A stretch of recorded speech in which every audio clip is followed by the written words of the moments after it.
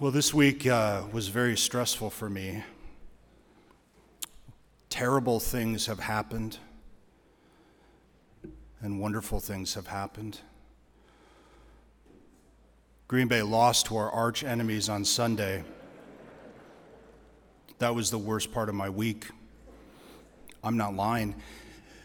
But then we beat San Francisco, which didn't really count because so many of their players were injured. It felt like we were playing a high school team, but I'll take it, being 1-1 for the week. Of course, there's many other important things going on, but I think it'd be good for us not to talk about that right now. Meaning, talk about it before and after Mass, but I don't know, I'm just exhausted. I think it'd be good for us just to carve out this space right now for our Lord Jesus and for us as a community, and just focus on that, because He is the one who unites us, Jesus Christ. And every single one of us are on the same page there. As many of you know, I've spoken about it before. Prior to my assignment here, I was 2 years up north, thank you. And that was a totally different experience. I've always been, kind of a city boy. That was a totally different experience. I lived in Williams, which is 40 miles west of Flag. And then I took care of the church there, and then 20 miles to the west, Ash Fork, little itty bitty church, and then 20 more miles to the west, Seligman. And life up there, it was so different. Here I'll run my gas tank down to almost empty and not really worry about it. There, you can't leave, unless you've got a pretty good amount of gas, because you could run out, you could get stranded, and when I-40 becomes a parking lot, which it often would, during the winter, storms would rise up. You'd get down off the mountain, go into Seligman, and then coming back, all of a sudden there's snow and ice. When I got there, they said, "Father, you got to make sure to stock your truck full of things like water and a jacket, and you have to prepare for what may occur." I remember one time I was driving up from Phoenix, and of course it was beautiful in Phoenix. And as I'm driving up and getting around Cordes Junction, I can see off to the west and I was watching the news. There was a huge storm moving in. It was winter. And I barely made it to the rectory. By the time I got into Williams, it was about a foot of snow on the freeway. You just never knew what would happen, so you had to be prepared. That's how life really is up there. And today, the Lord talks about preparedness. And He uses this image of, as He often does, banquet, wedding feast, that kind of thing. He says, okay, there are 10 virgins waiting to enter into this banquet, but they got to wait for the groom. And they've brought their lamps, but of course, it's not enough to have a lamp if you don't have any oil. And 5 of them prepared, and 5 of them did not. And the 5 who were prepared were able to enter into the wedding feast, and the other 5 couldn't because, essentially they weren't prepared. And by the time they could tell, we aren't prepared, and then they had to go and get more provisions, it was too late. This dynamic happens over and over. The Lord speaks of this dynamic over and over in the Gospels, about there being this feast or wedding or banquet, and about people who either get to come in or are locked out. And He never locks them out because they're not good enough. It's not what He does. In fact, it's very clear the reason He locks them out is because they just had other things to do. They had other cares. They had other concerns. They weren't ready. There were other things going on in their life, essentially, that were more important than Him. And so it wasn't just like in today's gospel. It's not that He wanted to lock them out in all these parables, It's that you can't let somebody in who doesn't have what's necessary to enter. And what would that be? Have you ever had the experience, I've had this just over the last number of years, where you had a friend for many years, and then all of a sudden they're ghosting you. For those of you who don't understand that term, they're ignoring you. It's like, and then you keep trying, you're trying in the relationship, and nothing's coming back, and you think, what did I do? And then at a certain point, you're like, I don't care. I'm done. Dunzo, like, if this is going to be a friendship, it has to be, both ways. I can't sustain a friendship alone, and that's not a friendship. I can try, but at a certain point, I just have to let it go because it's clearly not something that's, reciprocal. Well, we can know a lot about God based on our own relationships, and this is essentially what the Lord is telling us in the gospel today and in all the similar gospels that speak of this dynamic.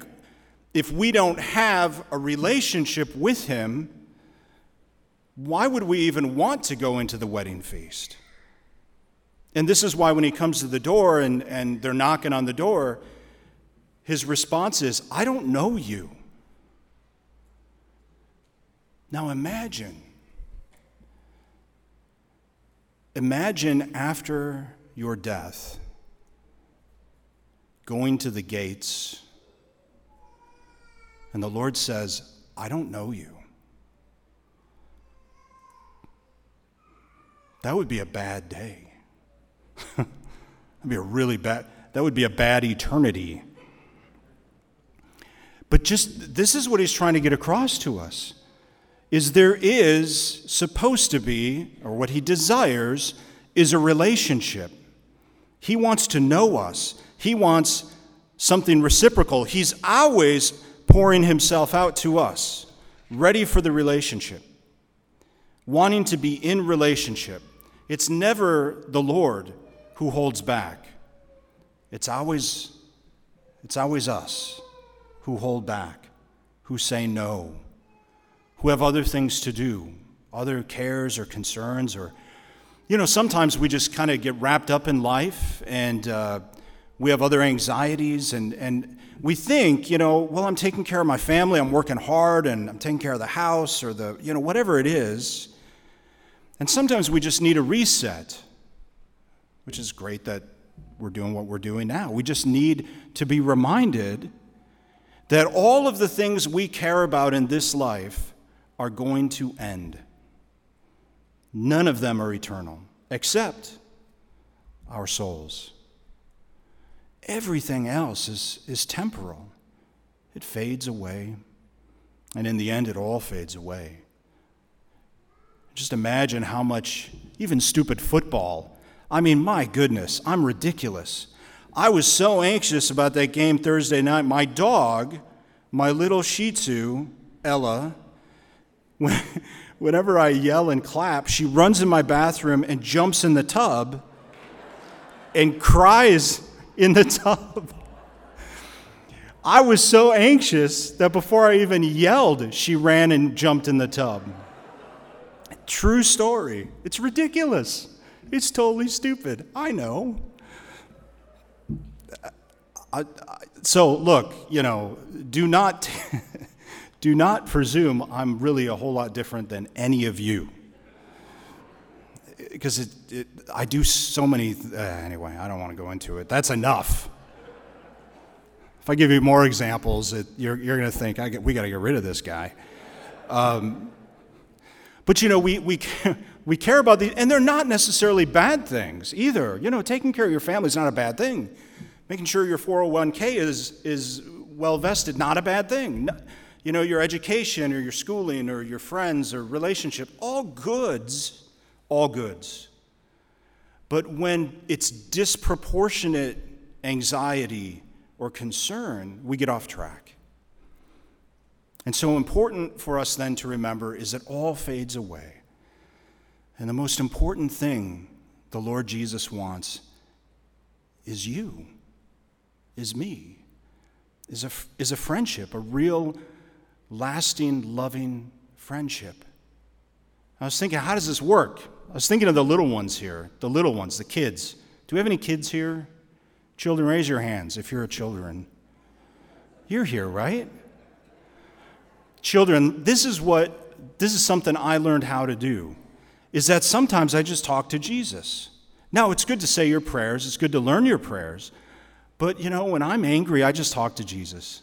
I just tell him, Jesus, I'm really angry about this. When I'm sad, I talk to Jesus. And I say, Jesus, I'm really sad about this. When I'm anxious, same thing. When I feel loving and grateful, which is pretty much, this is going to sound sappy, but it's true, and I'm sappy. But when I'm with you, you are the best part of my week. It is true. I know that sounds like I'm a total politician right now. Like you've had enough of that. But it's true. I really love to be with you. I really love to just celebrate Mass with you and talk with you, and it's wonderful. What the Lord is looking for is for us to talk to him and share what's happening. And I think what happens as Catholics is we have so much structure, and it's good, the Mass and everything else. But sometimes what happens is we just do the stuff, do the things. Well, I went to Mass, I said the rosary, and, whatever, all of those obligational sort of things. I did that stuff, so I'm okay. Well, maybe. All of those are good. Obviously, all those are good. But the Lord wants our heart. And if we're praying our rosary and we're not giving the Lord our heart, it's of limited value. And if we're coming to Mass and we're just doing the Mass thing and then moving on, but we're not giving the Lord our hearts, something very important is missing. And so I just invite you today, as we continue with the liturgy, so important. My mentor years ago taught me at the offertory, pray. Saying it out of context is always hard. Pray, brothers and sisters, that my sacrifice and yours may be acceptable to God the Almighty Father. And I've learned that, for the laity, it's so important, because I was a lay person at the time when I learned it. It's so important that at that moment, yes, we have the bread and the wine being presented, but I'm inviting you to bring your sacrifice, your gifts to the altar. And whatever that is today, anxiety, concerns, anger, joy, gratitude, but most of all, place your heart in the sacrifice today. Offer your hearts to the Lord today. Please stand.